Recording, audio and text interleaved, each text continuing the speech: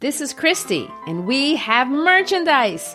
Go to howtolovelitpodcast.com and check out amazing t-shirts, mugs, stickers. If you love great quotes, we have some of our favorites. If you love silliness, check out our mascot, Brain Man. Go to howtolovelitpodcast.com, click on the shop button, and find something for that person who needs to be reminded that we are fashioned creatures but half made up. Mary Shelley said that. I'm Sandra, and I'm just the professional your small business was looking for. But you didn't hire me because you didn't use LinkedIn Jobs. LinkedIn has professionals you can't find anywhere else, including those who aren't actively looking for a new job, but might be open to the perfect role, like me. In a given month, over 70% of LinkedIn users don't visit other leading job sites. So if you're not looking on LinkedIn, you'll miss out on great candidates, like Sandra. Start hiring professionals like a professional. Post your free job on linkedin.com/achieve today.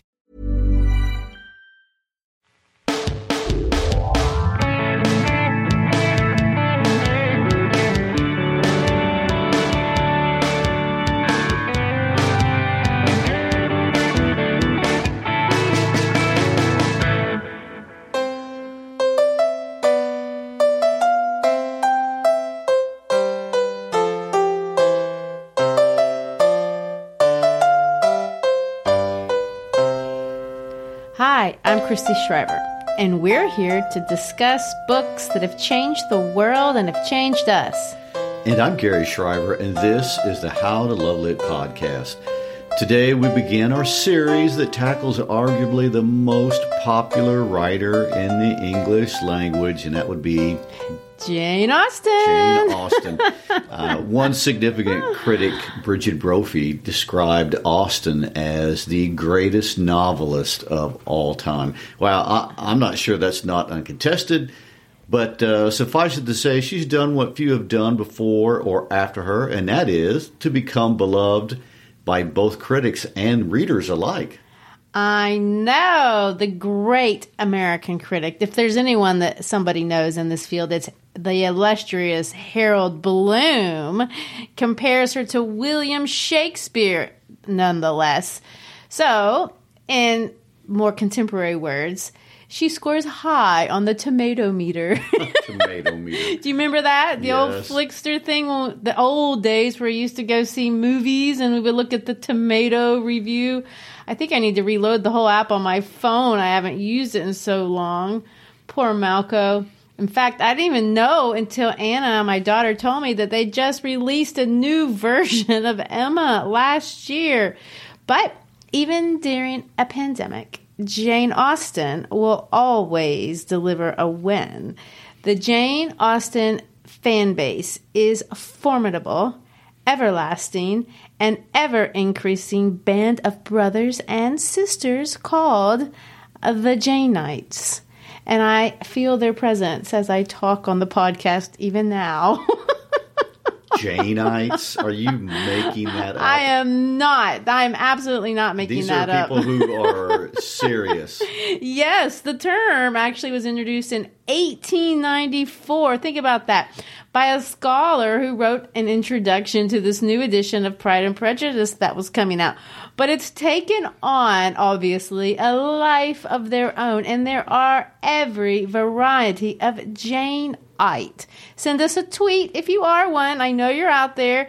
During World War I, I have trouble saying that word, World War I, Kipling, the writer, published a story called The Janeites that was actually about a group of soldiers who were secret fans of Austen. So I bring that up to show you that it's not just a bunch of old Marby suburbanite English teachers that like Jane Austen. The Jane Austen Society of North America has thousands of members, and that's just America. Obviously, the Jane Austen Society of the UK, that's closer to home, and it's expectedly well developed. But there's a Jane Austen Society in Brazil and Australia and the Netherlands and the Czech Republic. Those are the ones that I found out about. So you're saying there's a global passion for all things Jane, and it's been around for a long time. Jane Austen is a legend, a force to be reckoned with, and her storytelling creates an intimacy and a sense of humble confidence that endears us to her characters, but not just to her characters, to her. She's everyone's best friend, and it makes me nervous to talk about her. It's quite intimidating. Her works, they're readable and they're enjoyable even on the first pass, but they're not simple. Austen kind of reminds me of those people who are really good at their job, but they're so good at it, it makes the job look easy. Kind of like when you watch Tom Brady throw a 50-yard football and then, well, I've done this actually, and you try it at the annual Thanksgiving football game and you don't understand why yours only goes 7 yards and falls. I've seen your throws. I know. Or Tyra Banks. She makes smiling for the camera look so simple, and then you try it and it's an awkward experience. And then the worst, this is the worst, those Pinterest people.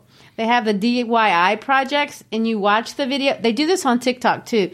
And then they take this, I don't know, anything, horrible lampshade and some spray paint, and they make it look like a modern fixture, and you try it and it looks like a horrible lampshade that you spray painted. I've had some of those fails I myself. know. And I know what you mean, but it's funny that you bring up Tyra Banks and smiling. I know. You wouldn't think modeling would be that hard, but just try to make a video clip for a podcast. It's very nerve-wracking and awkward. So if you're not following us on social media, you should definitely check out our awkward videos. We do try to be cutesy and funny, but we are no Tyra Banks. Definitely not. But Jane Austen is. She makes you believe she's this little unintimidating auntie living in her little room, writing a few notes in the parlor about everyday life. But really, she's building a cult.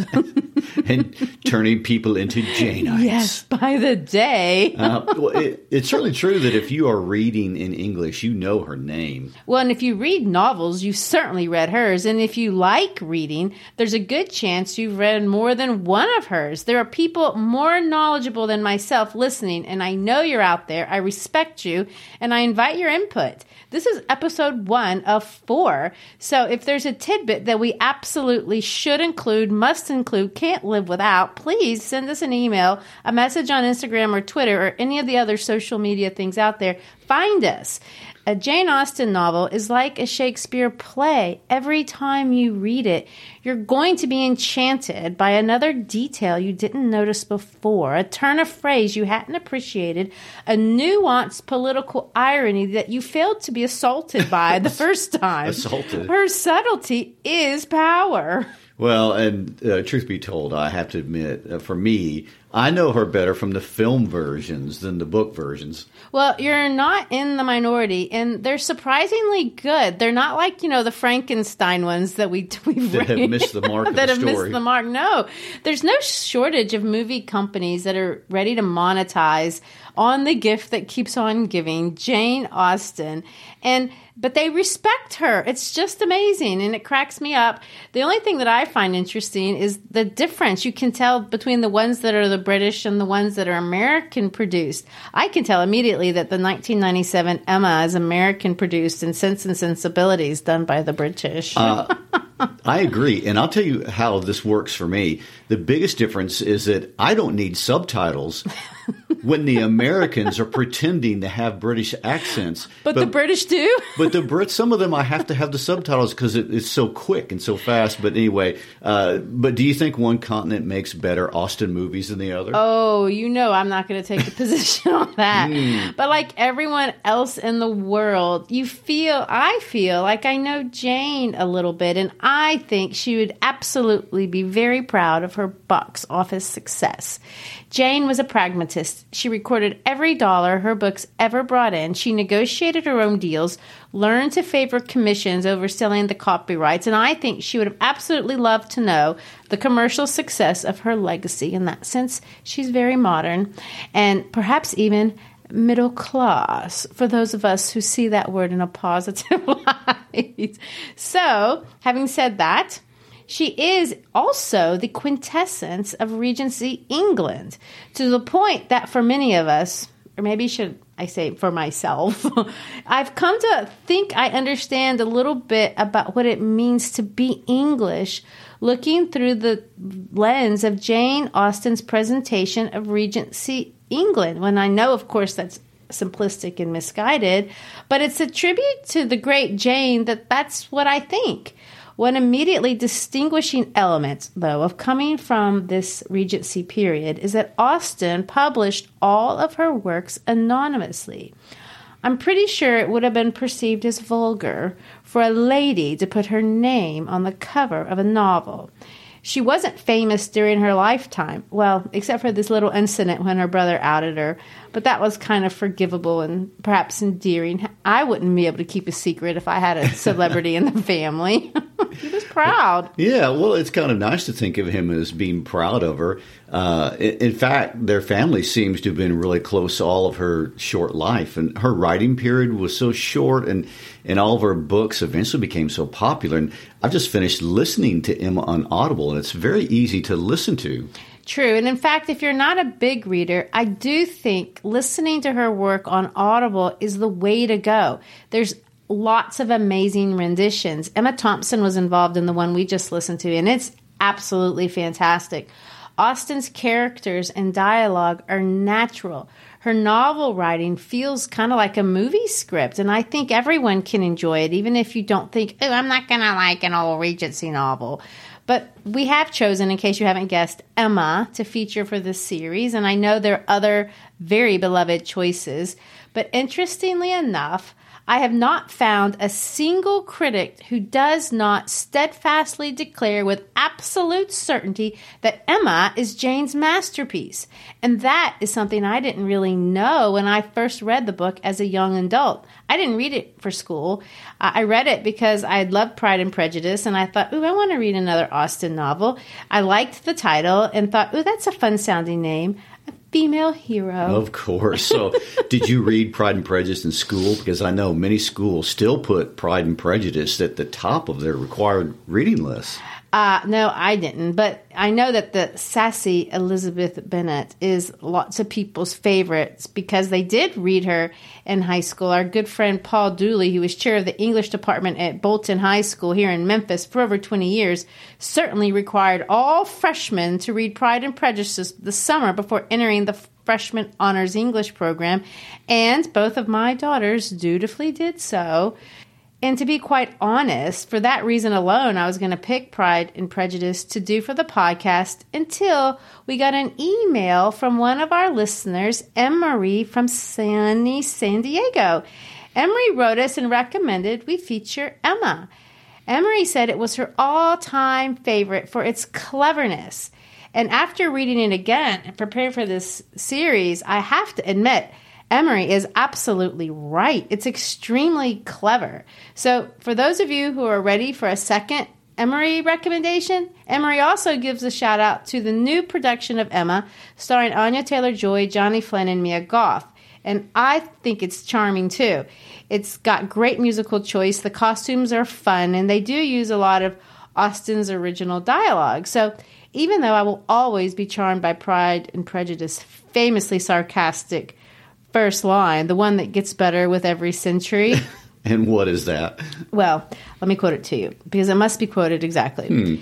It is a truth universally acknowledged that a single man in possession of a good fortune must be in want of a wife. So she makes a matter-of-fact statement that society just absolutely accepted, but she says it in such a way that brings to your mind a sudden doubt as to whether that's the kind of thing society should accept or may actually be foolish to not question. Exactly. It's so subtle, and it's what people love about it. If you look at that sentence, it's a truth universally acknowledged, and then by the end of the line, you're thinking, well, maybe it shouldn't be. But things like that are everywhere in 1,000 different ways. And exactly what Emery means when she references Jane being so clever.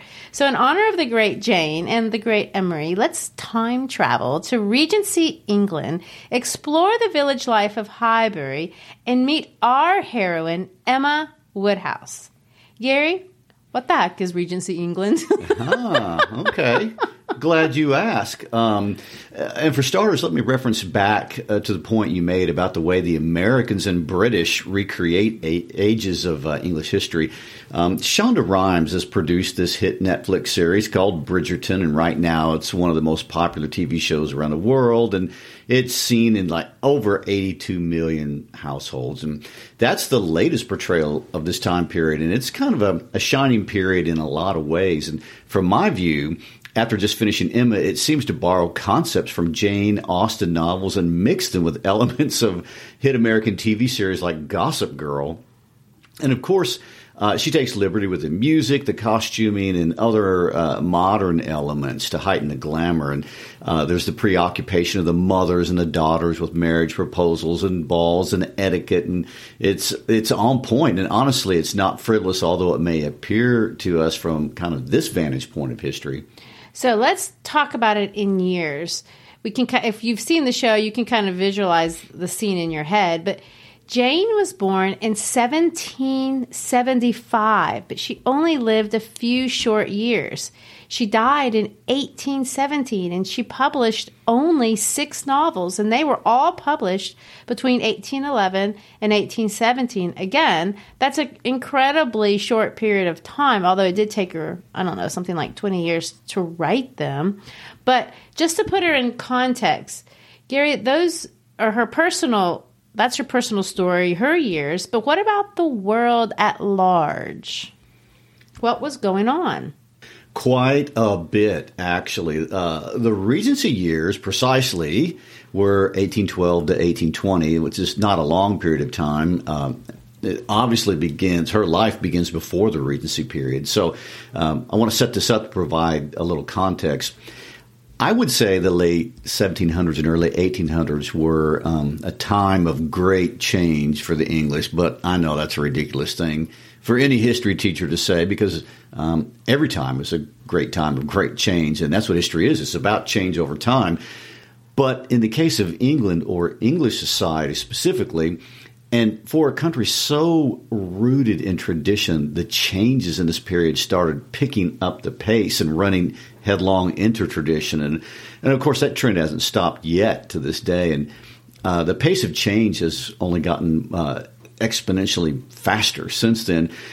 But at that time, the war with France and the Industrial Revolution had changed the rules of engagement between the social classes and between the genders. And for many up-and-coming Englishmen and women, life was beginning to look very different. And to use a word often associated with that period, it was looking much more improved. But improvements, although even if incremental, are also turbulent, and we see that side of it when we read the history of it. If you're an American, you think of 1776 as a very important year because that's the year of our Declaration of Independence. And if you're French, you think of 1789 as the beginning of the Revolution and the Republic. And if you're English, these years are years where England is at the height of its power. King George III, and yes, that's the George, that's the one that Thomas Jefferson had a beef with in the Declaration of Independence. But in spite of that small hiccup, we call the American Revolution over here, King George III had a long, successful reign before and after that. He had defeated Napoleon. He had founded the Second British Empire. King George III had become an adept politician as he got older, and eventually left a lot of work to the capable administrator of one of Great Britain's greatest prime ministers, William Pitt the Younger. This leadership left England on top of the Western world, so to speak. But at the same time, on a personal level, King George's story was much more difficult. He had a large family, 15 children from a wife he met on his wedding day. Oh, dear. But he seemed to be, devoted to them. It worked out. Well, the problem was that he also had a disease. And many scholars think it was porphyria. And porphyria is a rare genetic condition that affects the liver, and it causes toxins to be released into the body. And one of King George's symptoms of an impending attack of the disease was that his urine would turn blue. Eventually, this disease is going to leave him blind and deaf and eventually insane and incapable of running the country. And even though he was still alive and he was still king, Oh, that's a problem. It is. It certainly helped out the cause of the American Revolution, but the period of time when he was still king but not capable of running the country is called the Regency. That's why it's a shorter period of time. George IV was his son and was supposed to and eventually did inherit the crown. But unfortunately, it seems George IV had the gift of making everyone despise him. Oh, my, that's unfortunate. Machiavelli would say so, too. It is not in the way I would want to stand out. Ultimately, he would be one of the most detested of the British monarchs. And apparently his father thought this might happen because before ascending to the throne, his father, although he loved him, did not want him for his heir. And no one from the government did. And there were even talks of letting a woman take the reins of power to avoid his ascendancy. Well, I'm for the girl power, and I know Queen Victoria's in the wings shortly to come, but what's wrong with this guy? Well, I'm not totally qualified to say, but it seems he wasn't a serious person. He was good looking and no problem with that, but he was a playboy, to use a modern day term, and he was not interested at all in being a serious head of state. He became best friends with one of his father's most aggressive political rivals. Freudian. This guy was Charles James Fox of the Whigs, and of course the Whigs were the opposition party to the King of England, and so George IV partied all the time, and where his father was very pious, and he scandalously and secretly married a Catholic girl named Mrs. Fitzherbert. That's a hard name to say, Fitzherbert. It was a harder marriage to live, too. Oh, dear. If you don't understand the history of the Anglican Church and the Catholic Church and Henry VIII, then you might want to catch up on why this was such a big deal. But so he loved her, but he had to put her away as a mistress in order to marry someone that was more suitable to the crown. Oh, dear. That story's been told in British history. Oh, endlessly. And it will happen again, that's for sure. But at the time, it was actually against the law for a Catholic to be a monarch or the spouse of a monarch in Britain. So in George IV's case, it was annulled, and he dutifully married Princess Caroline of Brunswick. And unfortunately, they hated each other. That's unfortunate. They didn't live together and carried on endless affairs, dear. bringing disgrace every which way to everyone concerned. And when George III became permanently insane, George IV was declared regent to everyone's dismay and fear. And ultimately, though, he didn't make any real scandalous changes in the way things were being run. In 1820, when his father died, he became king, and he only really ruled for 10 years, and honestly, although he played a public role, he seems to have left the government business alone, thankfully. Well, is there any positive legacy to him at all? Well, he actually did in his own way, and in particular to the arts. And his most notable contribution was his collection of art, and I find his most endearing legacy to be the imprint that he left in terms of architecture. And he did have refined taste in that regard. And he turned Buckingham into a palace, including the iconic archway, now known as the Marble Arch, which since has been relocated. And he remodeled Windsor Castle, and he's responsible for Regent Street and Regent Park, among other things. Lots of things that we are familiar with even to this day. Big things. But, interestingly enough, you talked a whole long time, and nothing about what you said ever shows up in an Austen novel. True. And if we overlay Jane Austen's life to the life of the country at the time, we see they overlap this period exactly.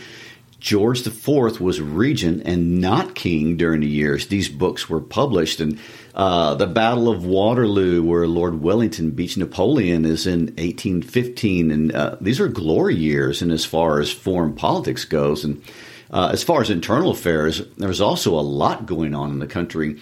England was what today we would call a developing nation. And although they had an upper and emerging middle class, about a third of the country, the laboring population, really lived permanently on the verge of starvation. So think about that for a moment. That's a lot of people. Yeah, that is sad. Yes. In 1819, the Peterloo Massacre stands out because 60,000 people came out to protest poor conditions.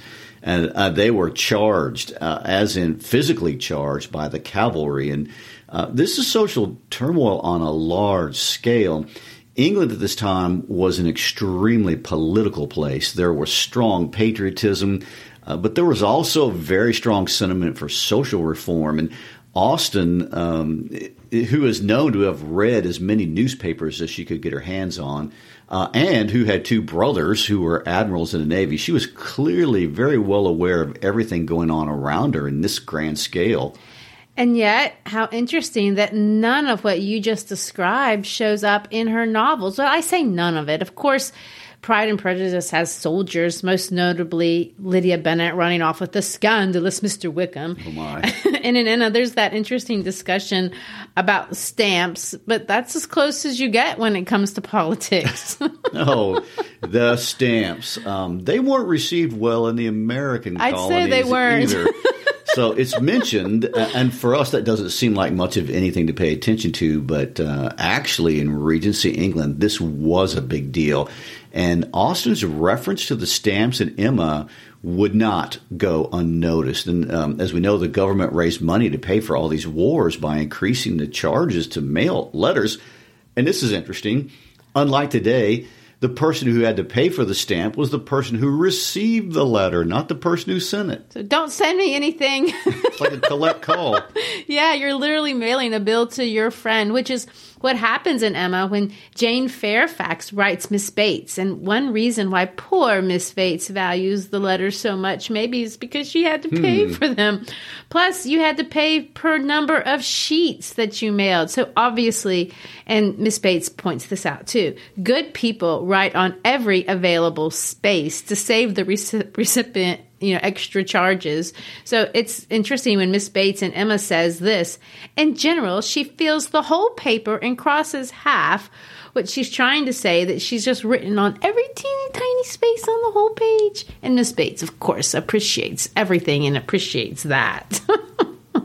Well, while we're on the subject of letters, and there are quite a few letters in Emma, another thing to notice, unlike today, is that your letters were public things. You didn't write a letter just to your mother or your sister or as private correspondence. Yeah, I find it different. Today, if you open someone's mail, even their email, it's very much ill-received and considered a privacy violation. You wouldn't hardly do it to your child. But that was not the case in Regency England. A letter was understood in kind of the same way we think of a newsletter today.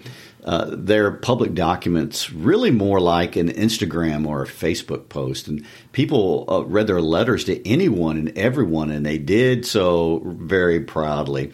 They contained news, and everyone in Highbury, just like in Memphis, how's that for a comparison? They like news and politics and society and deaths and births and big events and anything that's going on. And remember, information in those days was a commodity. So hopefully that gives you kind of a bit of an overview of the world that we're getting into. It kind of reminds me of when we had that discussion about Lorraine Hansberry when we talked about that in Raisin in the Sun. And she said that she wanted to talk about the universal by looking at the particular. In other words, I want to talk about all of humanity by focusing in on a few particular lives. And honestly, I can see that's what Jane Austen does as well. No one reads Jane Austen if they're wanting to understand the global intrigue caused by Mr. Pitt's war or Napoleon's exile to Elba. No, you're not going to get that. No, you read Jane Austen to understand that at the end of the day, we are all concerned about our own little village and our own future prospects. There's a word she uses a lot. And although it's very un-American to admit such a thing, even in a democratic, egalitarian country like the U.S., to be honest, we're really interested in money and rank. And if you doubt that, look at BuzzFeed. Our hypocrisy is revealed in every story. Oh, you can never escape the draw of elitism. Oh, no. Regency England provides us with this kind of wonderful context for all of this. They were more honest about it. And the middle class, this time period, was actually a small group of people, estimated at around 25,000 families. But it isn't a static society. It's moving. And people born poor could break into the next social group, and people did break into the groups. And this is exactly what we're seeing through the entirety of Emma. Yes, Robert Martin is an up-and-coming farmer getting his foot into the middle class. And Mr. Elton openly admits that everyone has, to use his words, their level. And he was very aware and concerned about this. Well, he's right to notice that. I mean, all kinds of merchants and tradesmen and lawyers were acquiring wealth at this time period and mixing with those of higher ranked birth. And Emma mixing with Harriet is an excellent example. Mr. Elton, like many before and after him, wants to use the age-old, tried-and-true method of marrying into a higher level. A higher level. Instead of doing the hard work of building themselves into the higher level. Well, it wasn't presented in a very positive light, I must add. We said at the beginning of the episode that this was the age of improvements, and you use that word, and I love that language. We see it in all the Austen novels, and it's very pronounced in this one, and it's the core of their culture and a driving force throughout all of Austen's novels, and one that I really hadn't understood the first time that I read the book, at least not, consciously. I didn't understand that when these girls are practicing their pianoforte or learning French or learning to draw, it's because they're improving themselves. Making themselves more fashionable isn't just vanity. It's becoming more acceptable, building a better future, turning yourself from a poor girl into a proper lady. And the same thing applies to the men. It was so important to behave like a gentleman. More and more men could afford to drink tea, something that was expensive, in their own parlors, sometimes even two parlors.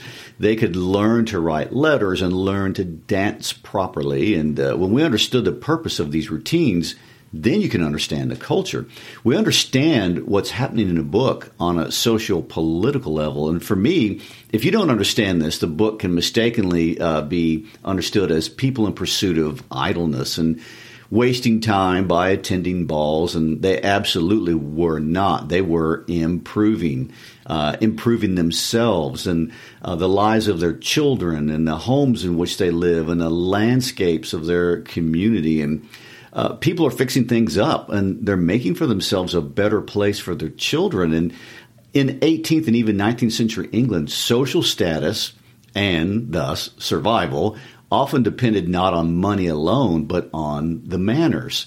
Culturally constructed markers that defined who you were in the society. If you look closely at the hideous Mrs. Elton, Austen portrays an example of those people who are clearly working very hard at pushing their way upward in the world by snubbing everyone in the process. And don't we know that person in every culture, wherever we live? I assure you, even in the world of public school in Bartlett, Tennessee, these efforts of total vanity are present, although I don't see the point. If you look at the novel, if you think of it that way, and to use your language, so these lens of social constructs, that makes her work political. It really does. In a form that's very understated. There's satire, just like that I quoted from the Pride and Prejudice book. Right. She is absolutely Jane, the political commentator, without ever bringing King George or William Pitt into the discussion. Very clever. Well, I want to say, too, you knew I would get here, that she's also Jane the feminist. Of course. This comes through in every one of her novels. Austen is frustrated, possibly infuriated, at the limited prospects of women being able to improve, to use their word, their lots. The ways in which women, especially intelligent women, were allowed to improve, obviously, it's clear, aren't fair. Well, that's something that Mary Shelley and Emily Bronte bring up in their work. Well, of course, all the women writers would. Likely, they're writing or speaking for all undereducated women as well. And we'll talk about education in a later episode during this period. But unfortunately, this conundrum is where Jane Austen in real life is trapped. And in lots of ways, well, let me just say this. She's better off because her family is somewhat comfortable than a lot of people. She's not confined. And Emma, she wants to compare the future of Jane Fairfax, who has to become a governess with becoming a slave, which isn't really, a fair comparison if you understand what slavery is. But the way that she uses the word expresses a level of her frustration.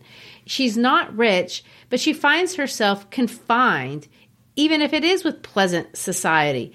Her world is not designed for women that are like her, intelligent, aggressive, and active. And although we know that Jane Austen in real life was interested in love for love's sake, she wasn't interested in love as a social climbing infrastructure, especially if it's going to be the only infrastructure for climbing up in the world. So that's where her irony, to me, is sometimes it's most witty. The restricted social vision for women is the satire. But in Emma, unlike Sense and Sensibility or even Pride and Prejudice, she's going to look at the plight of women, and I find this interesting, not from the bottom up, which you would expect, somebody down trying to climb up to the top of the social ladder. She's going to reverse it. Emma is the only novel where the title is the heroine. The title is not a place. It's not a virtue. It's a woman, and she is important. Emma is not an ordinary woman. And I want to throw out a literary term here. Emma is what we call a Bildungsroman. Although you may or not be familiar with that German word, I know you probably are familiar with the concept. It's associated with what we call a coming-of-age novel. And I know there's a little bit more involved, but it's this old archetype, really. It's a novel that's concerned with growing up. It usually involves a quest where a boy becomes a man through a series of tests. Does that sound familiar? And the story involves watching the man's psychological development, education, rebellion for sure, ultimately maturity, entry into manhood. And there's lots of books that kind of do that. You think Catcher the Rye, Harry Potter, Great Expectations, Huckleberry Finn, The Outsiders, and of course, Pinocchio. But I could go on. There's tons of them. Well, Emma falls into the same category. When we think of the expectations of women in Regency England, Jane now is becoming a critic, and Emma is just not a criticism of a woman's path to professional or financial security. She's questioning the very essence of what it means to be a lady, something that they were very concerned about no matter your profession or financial status. Just as there is a view, which you referenced before, of what a proper gentleman was to be, there's also a view at this time, an accepted proposition of what a lady, a proper lady would be.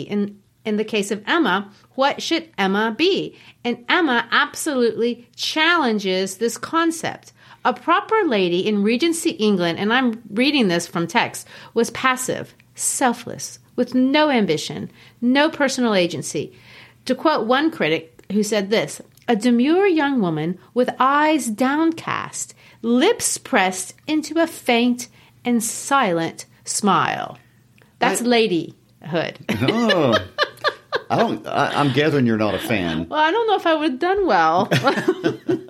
Well, that description reminds me of all the girls presenting themselves as the queen as they bowed before the throne when they were coming out in society. They did that very thing. Again, another reference to Bridgerton. But Emma is none of that. Jane Austen was always afraid of how the audience of her period would receive Emma. She actually now famously said, I'm going to take a heroine whom no one but myself will like much. Well, today we don't understand that because we love Emma, but Emma at her time was a challenge to the status quo. The flaws in her character were flaws that would not have stood out if she were a man, but they're annoying in a woman. In fact, sometimes they're actually kind of annoying even now. The stereotype of female heroines up to that point had always been the Cinderella. That's the trope. That's the archetype. A beautiful woman, probably very, very poor, poorly treated, rescued because of her internal and external beauty, probably by a man. This is the kind of schemata that we were used to. It's kind of what Pride and Prejudice does a little bit. But Emma defies that. From the very first sentence, we're seeing a different sort of woman. So, Gary, read sentence number 1, as we are prone to do when we start books. Emma Woodhouse, handsome, clever, and rich, with a comfortable home and happy disposition, seemed to unite some of the best blessings of existence, and had lived nearly 21 years in a world with very little to distress or vex her. Emma certainly defies every dictum in the conduct books of that day. She does. She's strong, she's assertive, rich, but she's also caring and sensitive to others. She wants to help Harriet. We're going to find that out. She doesn't want to hurt her. And we're going to find out that she's highly protective of her father. She is a protector. But she is going to grow in understanding of what it means to combine all of these attributes together. And here's something else. It's all going to happen in the confines of a very little world. None of this exploring out into the great unknown. Well, and in a sense, that's why she doesn't come across as obviously a feminist. She's not taking a job. She's not moving to London. She's not following the male path to maturity, and she doesn't even want to. That's it exactly. And in that way, Austen is asserting a different worldview, her worldview on us, on what a female heroine should be, what female strength and leadership could be. Emma views the world not as a hierarchy. Now, we think about that. It's not a hierarchy for her, but instead, it's a web of relationships that are interdependent. She doesn't want to sacrifice her relationships at the expense of intellectual or financial independence. She doesn't see those as contradictions in terms. Something like that wouldn't even occur to her. It's interesting. She's a domestic heroine, so to speak. Let's read the next 2 paragraphs and you'll see what I mean. She was the youngest of the 2 daughters of a most affectionate, indulgent father, and had, in consequence of her sister's marriage, been mistress of his house from a very early period. Her mother had died too long ago for her to have more than an indistinct remembrance of her caresses, and her place had been supplied by an excellent woman as governess, who had fallen little short of a mother in affection. 16 years had Miss Taylor been in Mr. Woodhouse's family, less as a governess than a friend, very fond of both daughters, but particularly of Emma. Between them, it was more the intimacy of sisters. Even before Miss Taylor had ceased to hold the nominal office of governess, the mildness of her temper had hardly allowed her to impose any restraint. And a shadow of her authority being now long passed away, they had been living together as friend and friend, very mutually attached, and Emma doing just what she liked, highly esteeming Miss Taylor's judgment, but directed chiefly by her own. Well, Emma, like many women, like many modern women, is interested and views the world through her relationships. The book starts out establishing who she is through her relationships. Her father, Miss Taylor. She's interested in intimacy and doesn't apologize for it. She's happy, clever, rich, handsome, and interconnected. It's also interesting to see that she is not unemployed. Emma has duties. She's the manager of her father's home, and this is a job that she does not reject, nor does Austen devalue it. Like we might, in 21st century women, find this definition of female duties limiting, but Austen is not willing to do that. She doesn't devalue the importance of domestic life. And although Jane herself never married and was in many ways what we would call a traditional professional woman, she doesn't think that all women must be one thing.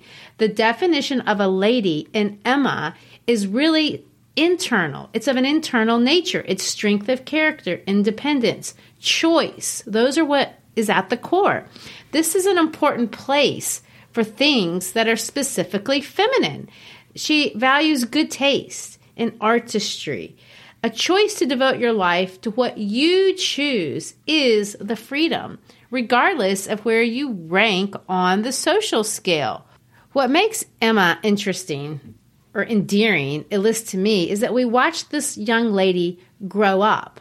And she's trying to define who she is intellectually, emotionally, but she's honest. And she allows herself the freedom to be humble about it. We see Emma and we're going to talk about this next week, we get this psychological perspective of her. Watch herself make mistakes, be honest about them, and then forgive herself. And to be that person who can honestly look at yourself, you're allowed to grow.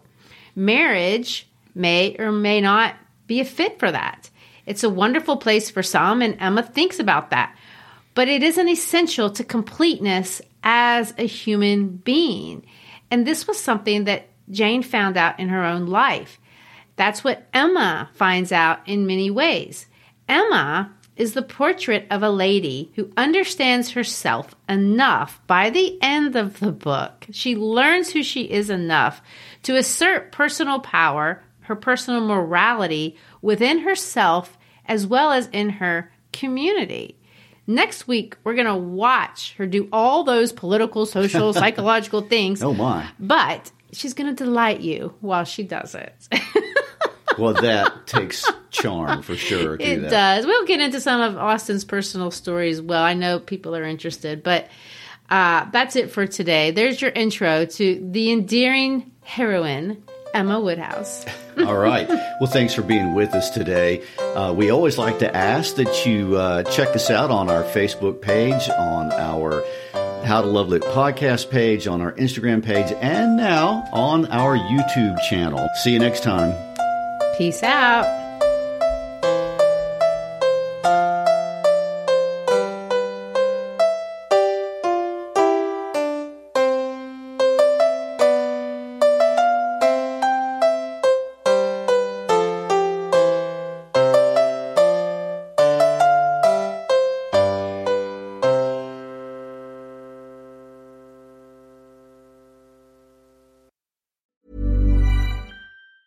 Planning for your next trip? Elevate your travel style with Quince. Quince has all the jet-setting essentials you'll want for your next getaway, like European linen, premium luggage options, buttery soft Italian leather bags, and so much more. And it's all priced at 50 to 80% less than similar brands. Plus, Quince only works with factories that use safe and ethical manufacturing practices. Pack your bags with high-quality essentials you'll be wearing for vacations to come with Quince. Go to quince.com/trip for free shipping and 365-day returns.